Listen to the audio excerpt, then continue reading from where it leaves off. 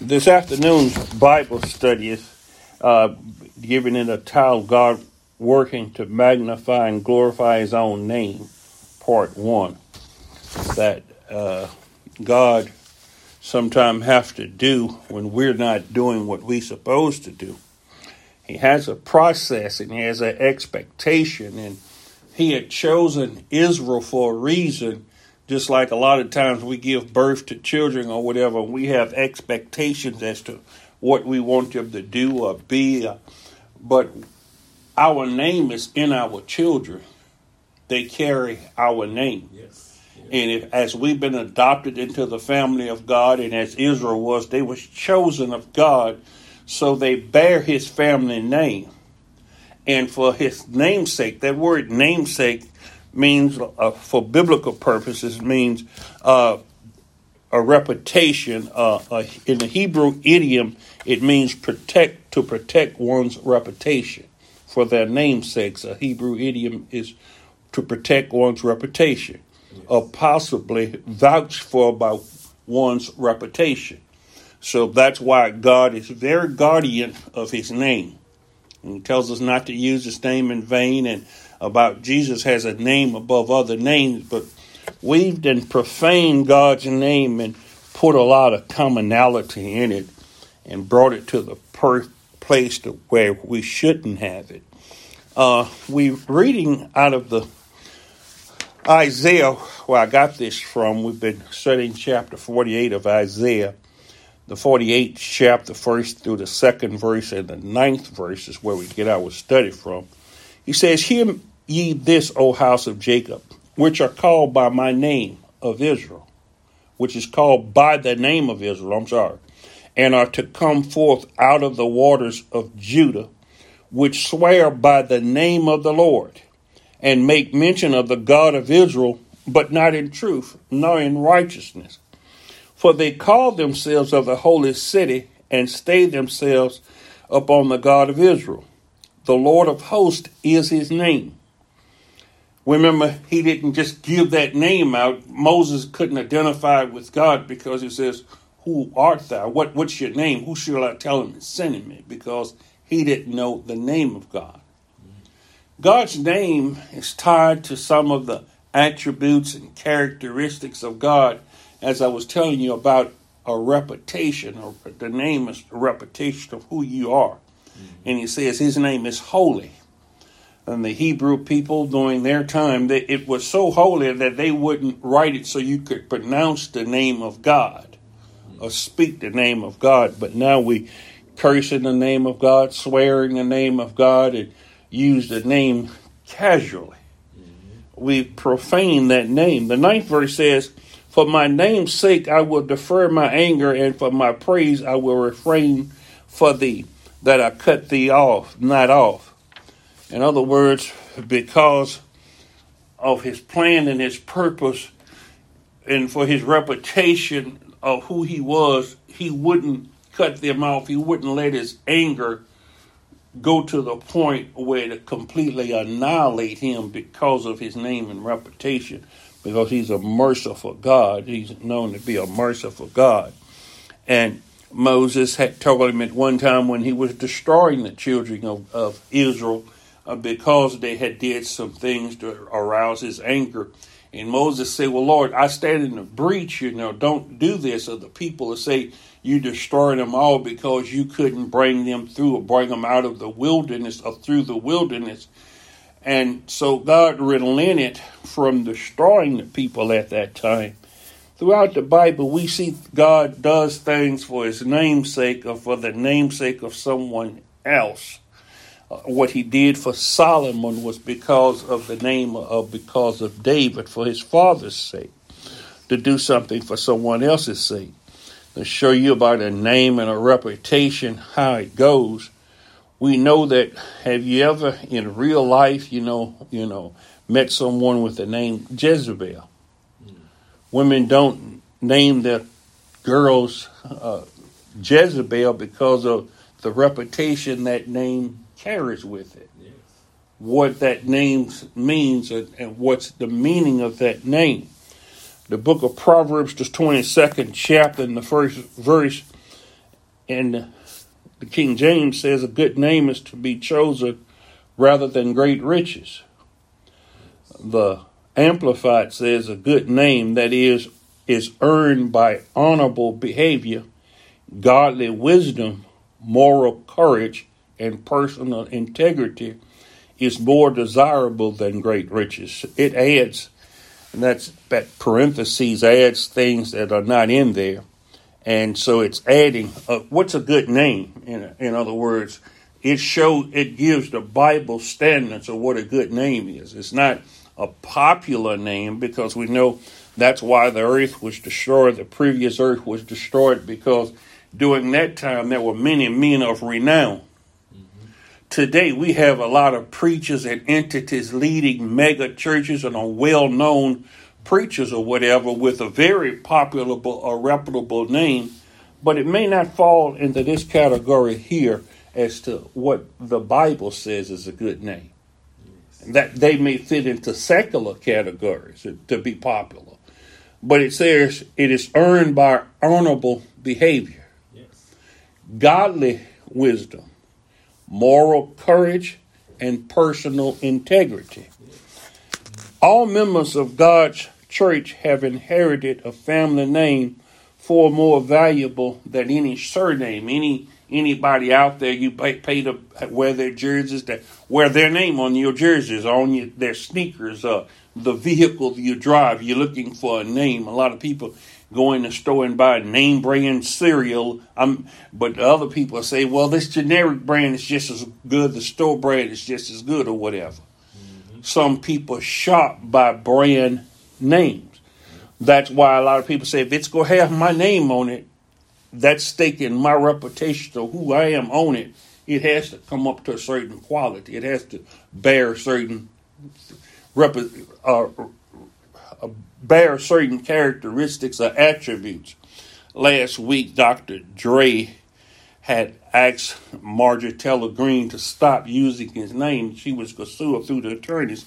And they did that with a lot of people during the Trump administration, because they say, well, we don't want our name or our music associated with that individual because of what they represent, their attributes or their character or whatever. We don't want our name associated with that. I wish the church would be a little bit particular of who they associate with, or who is associated with their name, or what company they keep. And as children of God, we bear that responsibility. If we name the name of Jesus Christ, the Bible says, depart from iniquity, those that name the name of Jesus Christ. In other words, we have a certain obligation or responsibility to God for certain characteristics, trait, appearances, as the Bible commands us to abstain from evil appearances. Yes. That's because of the name that we bear. When Moses was taking the children of Israel through the wilderness, and God sent the messenger of the covenant to be with them, he says, be careful and don't sin, because my name is in him. He's not going to tolerate your sin because of God's name. I wish we had the integrity and the moral accountability to be more like that, to be godful of who or what we're doing because of whose children we are. Yeah. And we bear the Lord's name. The reason he was telling Israel this, or Judah this, and the children of Israel in Isaiah, is because they had gone into idolatry and a whole lot of other practices, and they were attributing their stuff, some things that they had did, they attributed to the idols or the things that they were serving, instead of giving God the glory and magnifying God. Yes. So God said, for his name's sake, what he was doing, he was going to magnify himself and glorify his own name, because they weren't doing what they supposed to do. That's why as the church, we should glorify God. We should magnify God. That's what Jesus did. He didn't make himself of a reputation. He always gave God the glory. And that's why we were created, was to glorify and give God the glory and magnify and lift him up.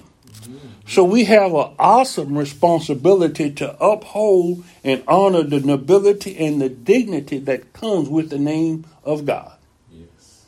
I tell my sons and things, son, you represent in your name is who we are as a family, as the Jacksons. I wouldn't want people coming back and say, well, that was your son. I seen him with his pants hanging all off of him or whatever. No, I don't want you with your pants sagging and you disrespecting other people. What you're doing is a reflection of the family name that you carry. A lot of people, after they go through a divorce or whatever, the husband will change tell the wife that she can't use his name any longer, or the wife says she don't want to carry his name any longer, and she go back to her maiden name. Mm-hmm. That's because I don't want to be associated with what that name means anymore. Mm-hmm. I don't want to be associated with who or what they are, what they represent. And it's Hillary Clinton, before one of the elections, she was saying about family values and different things, and she had Rodham was her maiden name. And they was calling her Hillary Rodham Clinton, but she even wanted, when you see people with that hyphenated name where they have their maiden name, they use their maiden name and then take the husband's last name, they're named by two names, like hers was Hillary Rodham Clinton. But she dropped the Rod and stopped using it and just says Hillary Clinton because she was carrying her husband's name. You notice that when you're watching television or reading the news or hearing the news, if they use two last names, that means that wife is still identifying also by her maiden name, that she hadn't fully taken the husband's name. There's a lot of power in the name. Adam called Eve. Adam named all of the animals. The name used to be a name meant something. Today, we are falling by the wayside with those names. The reputation we create for our church, the business institutions, or whatever legacy we pass on to our brothers and sisters and children, some of the things or the failings of this church or people associated with who this church is comes from what this church used to be, the pastor, the membership of what this church, all of the reputations they had, people remember the church by that. That's why I say, if you go somewhere, you bearing Bible Way's name. When you say you belong to Bible Way Church, that means that all what it stands for. So you need to represent that as what God would want you to represent him as a child of God, or part of his family. What you're doing, what you're saying, what's coming out of your mouth. The New Testament tells us about foolish talking and jesting and all of the attributes and characteristics wrapped up in that name makes the reputation of that church. What is the church known for? And that's what God stands up for, his name, the reputation of his name. A familiar example is in Psalms 23:3. It says, he leadeth me in the paths of righteousness for his name's sake. Why does he lead us in the paths of righteousness? It's for his name's sake. Because of his reputation, if we are obedient and follow him, that these are the results that would come thereby. As we analyze and break down that 48th chapter more, we see the things that the children of Israel couldn't have because they wasn't obedient to his instructions and they wasn't walking as children of God. He says, hearken unto me, O Jacob, and Israel my called. I am he, I am the first, and I'm also the last. And he's talking of the prophecies and things he did. But listen at this 18th verse. He says, oh, that thou hadst hearkened to my commandments, then had thy peace been as a river, and thy righteousness as waves of the sea. Thy seed also had been as the sand, and the offspring of thy bowels like the gravel thereof. His names should not have been cut off nor destroyed from before me. Go ye forth out of Babylon, flee ye from the Chaldeans with a voice of singing. Declare ye and tell this, utter it even to the end of the earth. Say ye, the Lord had redeemed his servant Jacob, and they thirsted not when he led them through the deserts. He caused the waters to flow out of the rock for them. He clave the rock also, and the waters gushed out. There is no peace, saith the Lord, unto the wicked. The troubles and afflictions and things they were going through was because of their disobedience. If they had followed his commandments and instructions, their peace would have been as a river. It would flow as a river.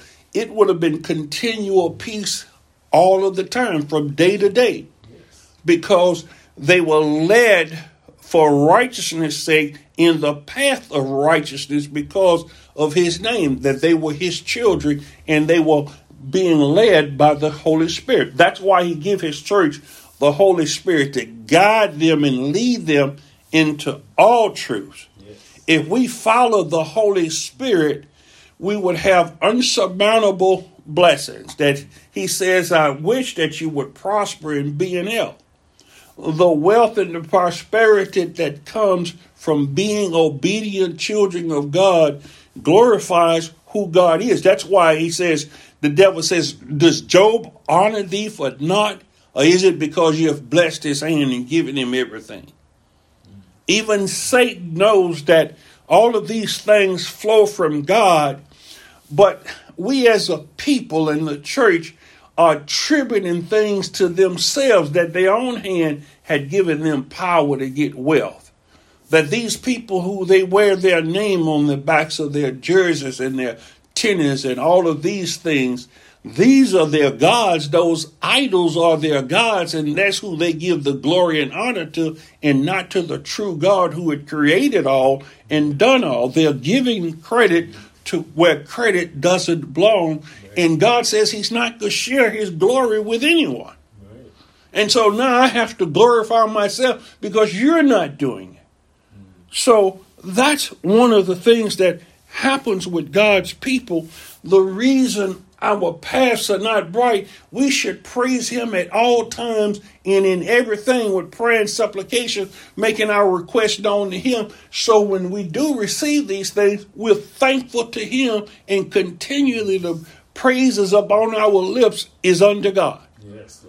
And if not, Jesus says, if you don't praise him, he can have these rocks to cry out and praise him. Mm-hmm. Let everything that hath breath give praise and glory to God. Yes.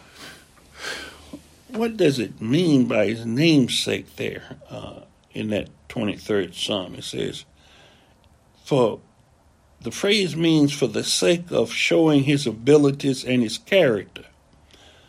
So if that ability and character is in us, that's a reflection of who God is. That's why Jesus said, if you've seen me, you've seen the Father. Yes. So that's why he gives us the ability. He says to those that believe this way, he had given you the power to become the sons of God. Amen. The power is in our walk. The power is in our talk. It's in our deeds. Everything you do, God enables you to do that, to represent, to say, yes, I am a son of God. But we can't do things that are not according to God, because as his children, when we do things that are not according to the right way, we cause, I don't want to pull it out now, but since I'm here, we cause God's name to be blasphemed. People see us, and you remember I was telling you about that reputation that we have, and I want to know, what type of reputation do you have? What type of reputation? What do people say about you? What do people say about us? You remember he asked Peter and them, he says, who do men say I am? So some say Elijah, some say Jeremiah, some say this prophet or not. Well, apparently he was walking by the oracles and speaking by the word of God, because of all who people Peter said they associated him with, all of them was prophets or preachers of God. even though he wasn't any of those people, but they spoke of him as a prophet, as a preacher. You know, the Jehovah's Witnesses does say that he is a God. They don't recognize him as the only and the one and the true living God. But they even have made the concession now that Jesus is a God. They don't say the God, but God says he's the one and only God, the true God. Amen.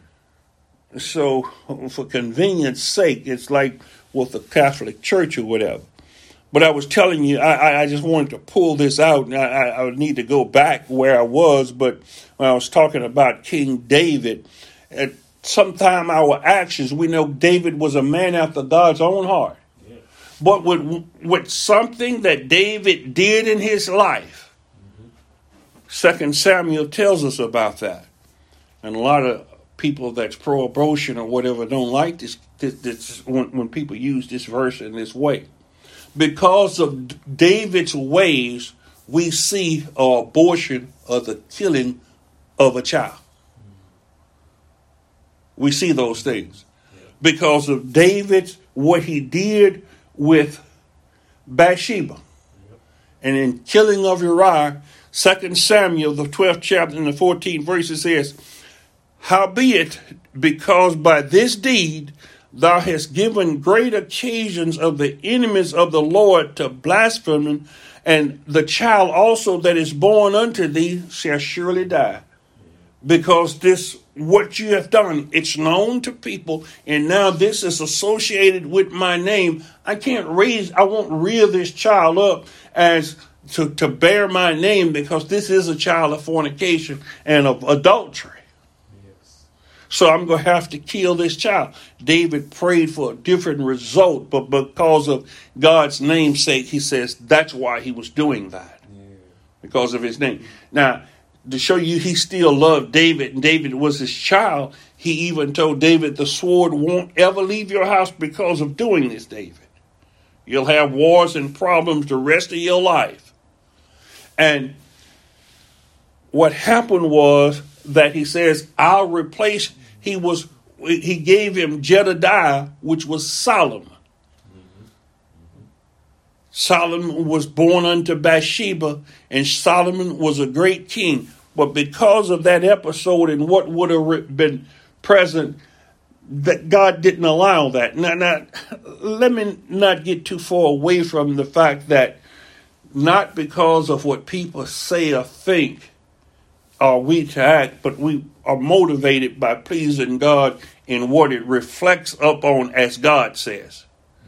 See, because sometimes what people say or think, it sounds paradoxical, but it's kind of, you've heard me talk about paradox and a dichotomy of things. Let me use an illustration of the same thing in a different way. When Joseph was thinking how to put Mary away privately, because she was with child when they came together, he was engaged, but he found out she was with child. And that God told Joseph not to divorce or put Mary away, because what is conceived of her is in the Holy Ghost. Amen. Yeah. Maybe this is because of the Psalms and the Beatitude, blessed are you when men say all manner of evil against you and speak all kind of bad things against you. Because of that event, she was ill spoken of. She was called some pretty bad names, and I could imagine it's like the scarlet letter of the shame that she had to carry around all of her life because of that incident. Mm-hmm. Let me not call it an incident. That's immaculate conception. Mm-hmm. But later on in life, we'll see what David's son would have had to bear if God would have allowed that child to be born to go on to be someone great. See, because it would have been the truth what people were saying, that the child was born of fornication and that he had a wrong start. But you remember Jesus says, all manner of sin will be forgiven against man except blasphemy of the Holy Ghost. Yes. Some people, as an accusation against Jesus, when they were trying to uplift or set themselves right, they told him, we were not born of fornication. Didn't they tell Jesus that? Yes. In other words, they was calling him a bastard child. Yeah. Because they were saying your mother was pregnant when she married your father, that you was born outside of wedlock. But God had told Joseph the truth. What's conceived of her is of the Holy Ghost. She hadn't did anything wrong. You hadn't did anything wrong. This is part of my plan. We need to really get a revelation. We need to find out from God the accusations we hurl and what we say. So what they were speaking against was the Holy Ghost, of an action or a work of the Holy Ghost, which would be an unforgivable sin. He told them that in Mark when they were attributing Jesus healing people to Beelzebub. When we speak against the truth, we need to be careful. Ecclesiastes 7:1 says, and I'm going to go on and get off that. He says, a good name is better than precious ornament, the day of death than the day of one's birth. It says, a good reputation is more valuable than the most expensive perfume, and the day of one dies is better than the day he is born. Yes. Coming into life is not as good as going out of life, because what did you do during your lifetime? That's the most important thing. What did you do after you got here? When you got here, you didn't have any marks against you.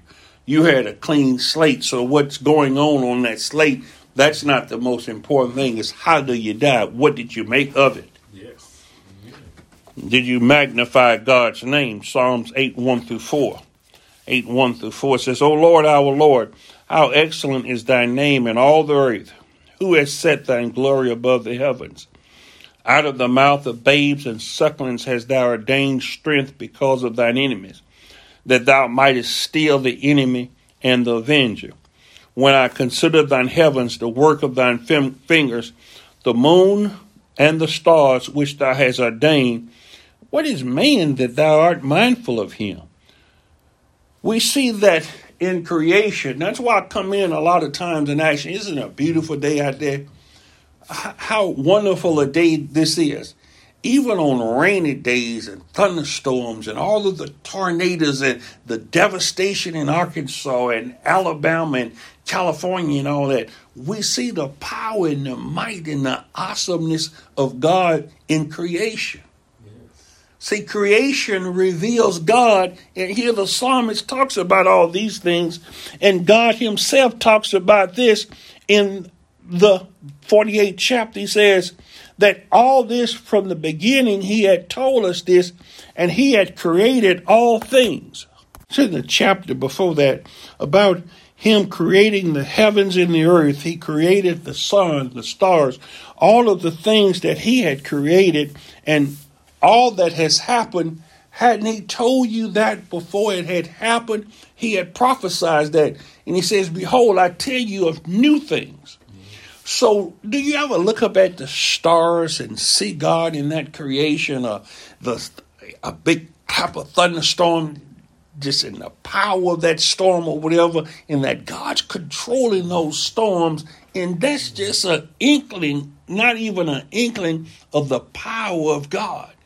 The devastating winds of those tornadoes that came through Alabama the other day that killed 9 people. It was turning over tractor trailers and destroying homes, the path of that storm.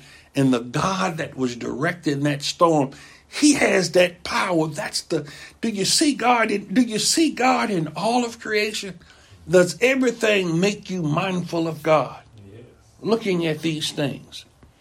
The one commentary translate the second phrase of that verse in Psalms. It says, whose majesty is rehearsed above the heavens. In other words, the author is commenting that the psalm is saying that day after day, man has the awesome splendor of God's power displayed before him. Thus, God has invested with the heavens with glorious splendor to direct the mind of man to the Creator's majesty. This idea accepts that he is greater than even his creation demonstrates. Creation, he says, this is the day, this is the night. He set the seasons, he set the stars, and he said it's going to continue this way until he changes it. He's going to wrap the earth up. He's going to wrap all that he has created up. And how do we have summer, winter, fall, and spring? They never get out of order. Some of them may have a different extremity in it. Like here in January, here we've had 70 and 80 degree days, and but it's still winter is winter, and follows spring, follows summer, follows fall. Sun in the night. None of that is distorted. There's order to the creation. That's why I say, what do our minds wonder about? And do you start, are you starting to see God in everything? Solomon wrote about the ants. Do you sometimes look at the creation of the ants, of the animal world, and see the workings of God in them? That way, when you see everything that's in creation, it makes you mindful of God. Are you becoming more mindful of God? That's the majesty and the splendor of God. That's magnifying God. That's the manifestation of his presence. That's what the whole creation is waiting for, is the manifestations of the sons of God. When these things start seeing the sons of God coming forth, they're obedient to the sons of God. You remember the sea, he says, peace be still. The wind ceased, the seas got calm. He says, Peter, what manner of man is this that the wind and the sea and the stars, all these things obey him? Yes, Lord. Yes, amen. See, because Joshua, when fighting a battle, when he's in sync with God, when he's at peace with God, that peace that flows like a river, and he asks of God, God, I need more time to do this. And God says, speak, and Joshua speaks to the sun, and it stands still.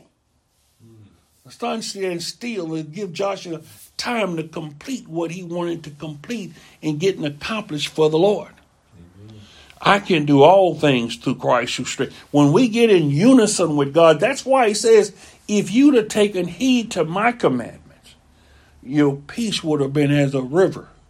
So when I see lack in our lives, when I see lack in the church, when I see disorder and chaos in the church, I examine myself and say, God, what am I doing wrong? Yes. Yes. What is it I need to take out of my life? Yes. Amen. What excellent a glory do we see in the earth and the sky? Now, each and every one of us, yesterday was communion, but today we start anew to examining ourselves and what are we meditating on? Are we meditating on the name of God? If you're meditating on the name of God, you meditate on the things of God. Do we consciously realize that there is a creator and that any creator is greater than his creation and what he creates? And so in variance, we know that there's a creator creating this is an intelligent design, and with the magnitude of that creator, this is his word instructing me.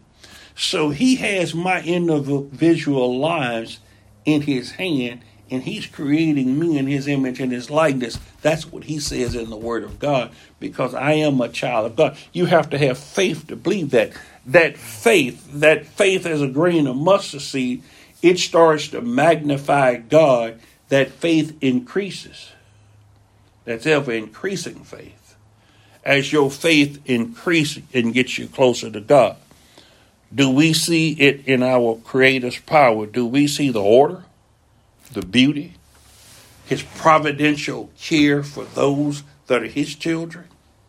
Everything that's happened in your life, can you see that it was God doing as he said in this 10th verse? He says, for my name's sake, I will defer mine anger, and for my praise will I refrain for thee, that I cut thee not off. But behold, I have refined thee, but not with silver, as silver. I have chosen thee in the furnace of affliction. And in other words, all of this, God is designed to bring me back to him. Because I went astray before I was afflicted, that God is chastening me, that this is not the wrath of God. This is God making a course correction in my life, causing me to return to him, to repent, to come out of Babylon, come out of the world, because he was using Cyrus as his chosen vessel. They were in Babylon, and what they needed to do was come out of Babylon, go back to Israel or Judah, and follow God, and God would bless them. There'll be a great restoration. Their peace would be restored, because God, he restoreth my soul. In other words, he give me back vitality. That's part of that 23rd Psalm. He restoreth my soul. He leadeth me by still waters. In other words, waters that I can drink from. That his word is waters. The sprinkling of that water cleanses me. It refreshes me. But it also nourishes me. Yes. It gives me strength. It's regenerating, right? Right. On a hot day, you get a nice cool drink of water. Man, it because we're 98% water, but it also the spiritual man. What does it do? We need to talk about his name in the spiritual man. Some measure of this will occur if we seek him. That's why I say you have to seek God. That's why he tells us to seek after him. We need to start thinking about all of these things and meditating on him. The world's going to have you busy in the world, the things of the world. All of these things, your awareness is not conscious of God's presence. We need to start being more aware that we're in his presence all of the time, and he's always present. And he quickens us, he makes us alive, but we die to the world and the things of the world. Pleasing of the people of the world. After a while, all of those things don't matter anymore. He must increase and I must decrease, because you're living now for the glory of God and magnify him. In other words, make his presence known to everybody. Bring him to the forefront where he belongs. He has to have the preeminence in all things. He's the first and he's the last. God intends this psalm to direct our thinking toward his greatness and man's puny insignificance. We pale in significance to anything in God and his creation. That's one of the things that psalm is designed for. Yet that majestic, awesome God is glorifying himself in man by creating him in him the desire to be like him. Don't you not envy God, but with all of this, as a child does with his father, don't you want to be like him? Don't you want to be as God is? As children of God, we should desire to be as our Father. We should desire to hate sin just like God hates sin. We should desire the things of God. He puts that gets stronger in us as we draw closer to God. He has chosen what is weak and foolish, even by the world's standards, to appreciate and respect his glory and his name. You start being more thankful and more grateful to God for just the little things. Yes. The little things matter. You know, you don't get so like the people now. They throw away coins and dollars and things because there's not any money. It's no value to those things. But you start seeing its significant. A penny is very significant. Yes. The smallest things. It's like the widow that was sweeping for the 2 mites because it was part of hers. We start seeing why Jesus told the disciples to pick up all of the fragments and place them in a basket so there won't be any waste. God is not a waste for God. But the churches and the preaching and teaching is teaching contrary to those things now. It's in us, and even the older people are accepting some of the teachings and the doctrines nowadays that's getting us very far away from God. The church has become hypocritical, and that's what he's talking to, a hypocritical church that should have known God, but didn't know God because of wrong teaching and a seducing spirits that was causing them to drift away. That's why the writer of Hebrew was talking to the people, because the people during that time were drifting away from God. The church was apostatizing, even at that earliest time. Rightly understood, this is truly a humbling meditation, and that's why he tells us to meditate on his word day and night, and we see how weak and frail we are. We begin to understand how insignificant are we, in that if we have God taking notice of us, as this says, what is man that thou art mindful of him? Why do you think about man? Like David says, Lord, why would you choose my family? Why would you choose me? Instead, the world have it, God, that you're important to God, that you're the most important thing, and that self-centeredness gets in. Everybody's pushing everybody back and shouldering themselves up. And that's why God has to abase them, because of the mindset that they have. 1 John 3, 1-3, it says, Behold, what manner of love the Father hath bestowed upon us, that we should be called the sons of God. Therefore the world knoweth us not, because it knew him not. Beloved, now are we the sons of God, and it doeth not yet appear what we shall be. But we know that when he shall appear, we shall be like him, for we shall see him as he is. And every man that had this hope in him purified himself, even as he is pure. And as I was telling you about people following after people with a great name and popularity, and they want to belong to this big mega church, and they want the finer things in life or whatever, and they want to be recognized with these things. That because they bring them honor or notoriety. Even in the church, a lot of people there used to want to be called reverend, but now they want to be called doctor and apostle and all of these names, bishop, and because they want honor and notoriety for themselves.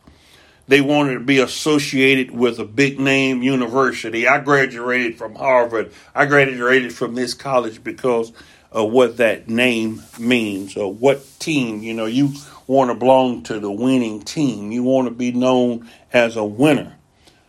Yet the greatest name that anyone could possibly bear has come to us that is unbidden. In other words, Jesus Christ has given us a name. In other words, that's why we get a new name in him in glory.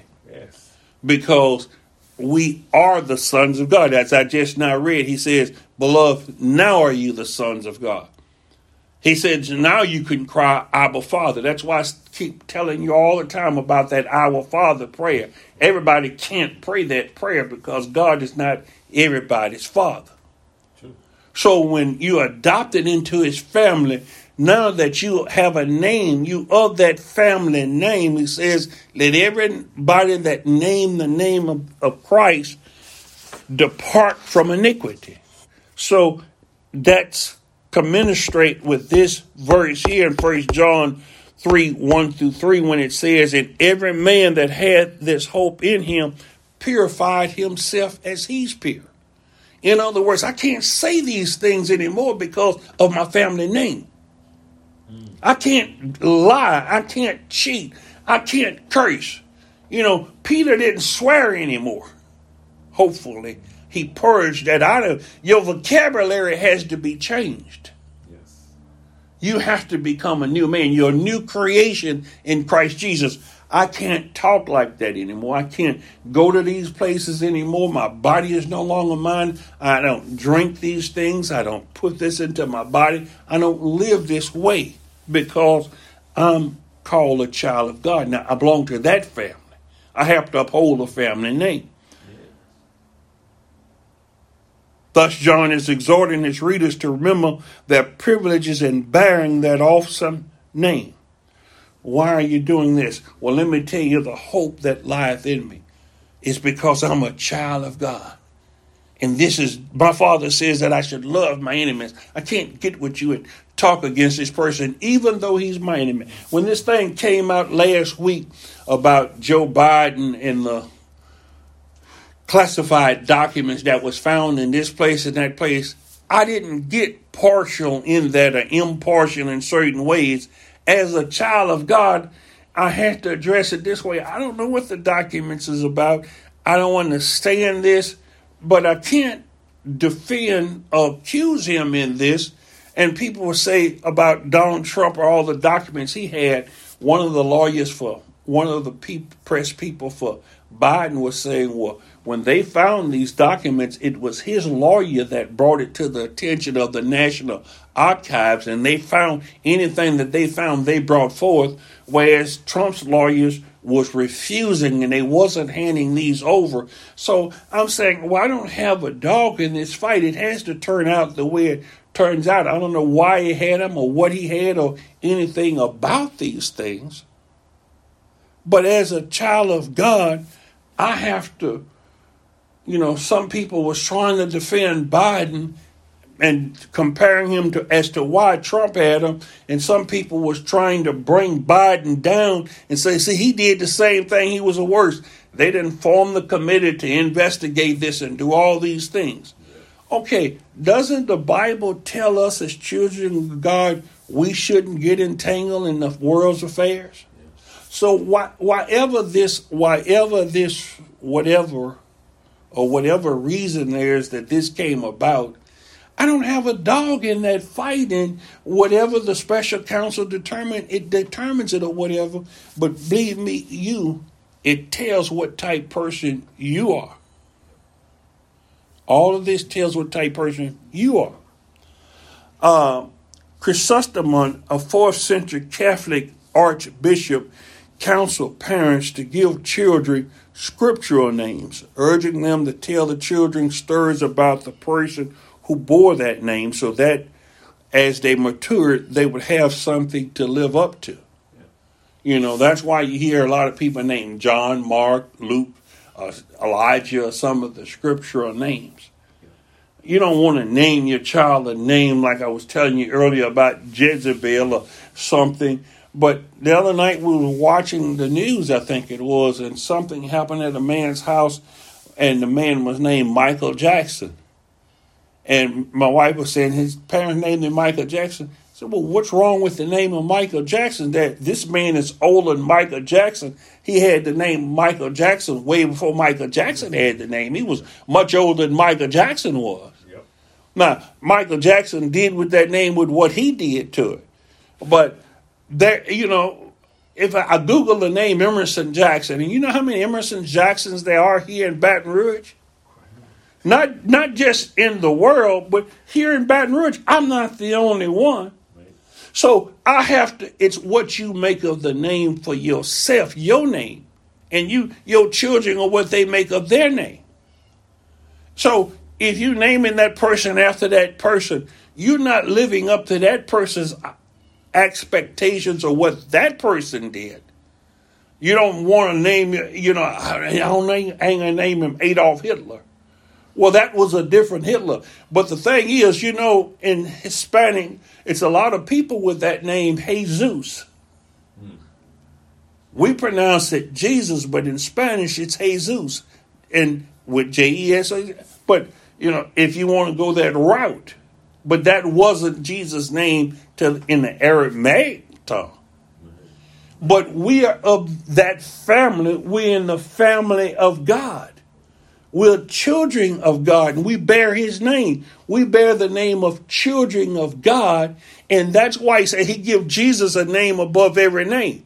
But just because you may bear that name of Jesus or Jesus, Joshua is the same as Jesus in, I think, Hebrew or whatever language, one of those languages.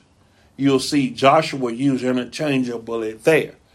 But it's not that you could equal that name. In other words, when God says he give him a name above every name, it's a pronounceable name, but he's talking about Jesus, the only begotten Son of God. We're living up to that in that family, but notice that we're joint heirs with him. He's our brethren. We're in the God family, the Elohim, the family of God. So it's the image. He's shaping us in the image of those in his family. So we see that there's a difference in the things of God. Like they say, snowflakes have a different identity. People have different identities. That's why he said he's going to give us a new name. So let's keep exploring this thing about names here. Is there a paradox in what John writes when we know that in order to see God, we need to be like him? Carnally, we think to be like him, we need to see him. But that's a carnal person's thinking. God says that seeing him is not necessary, as he's chosen to conduct his purposes for man through faith in his word. That's why I say we see God through the eyes of faith, through his word. You can't see an image of God. No man had seen God, and people knew in the older days you can't see God and live. He told Moses, I hide you in the cleft, but you can't see me. You can see my glory from behind. That would blow your mind to see God. That's why Jesus said, if you've seen me, you've seen the Father. Because those characteristics and attributes of God, that's the express image of the Father. I represent the Godhead. Yes. He has revealed what he is by his names and the life of Christ. By faith, we can emulate him through his Spirit. That's how we imitate God, is through the Spirit. That's why I said those that are led by the Spirit of God is the sons of God. And that's why I asked you, do you see God? Can you see God? Yeah, I can see him through the eyes of faith in his word has shown me, given me what he is. Yes. We walk by faith and not by sight. Yes. If we saw him in the flesh, our curiosity would finally be satisfied, or we would be so overwhelmed by his perfection that we would give up. But is that image enough? Would that image be comprehensible? Could we comprehend that? You know, human nature works in a funny way. Yes. And, you know, the eye is never satisfied with seeing. It's always going to want to see more. It's just like you're not satisfied. Money doesn't satisfy. Water is not satisfying. It does, but you still need more, right?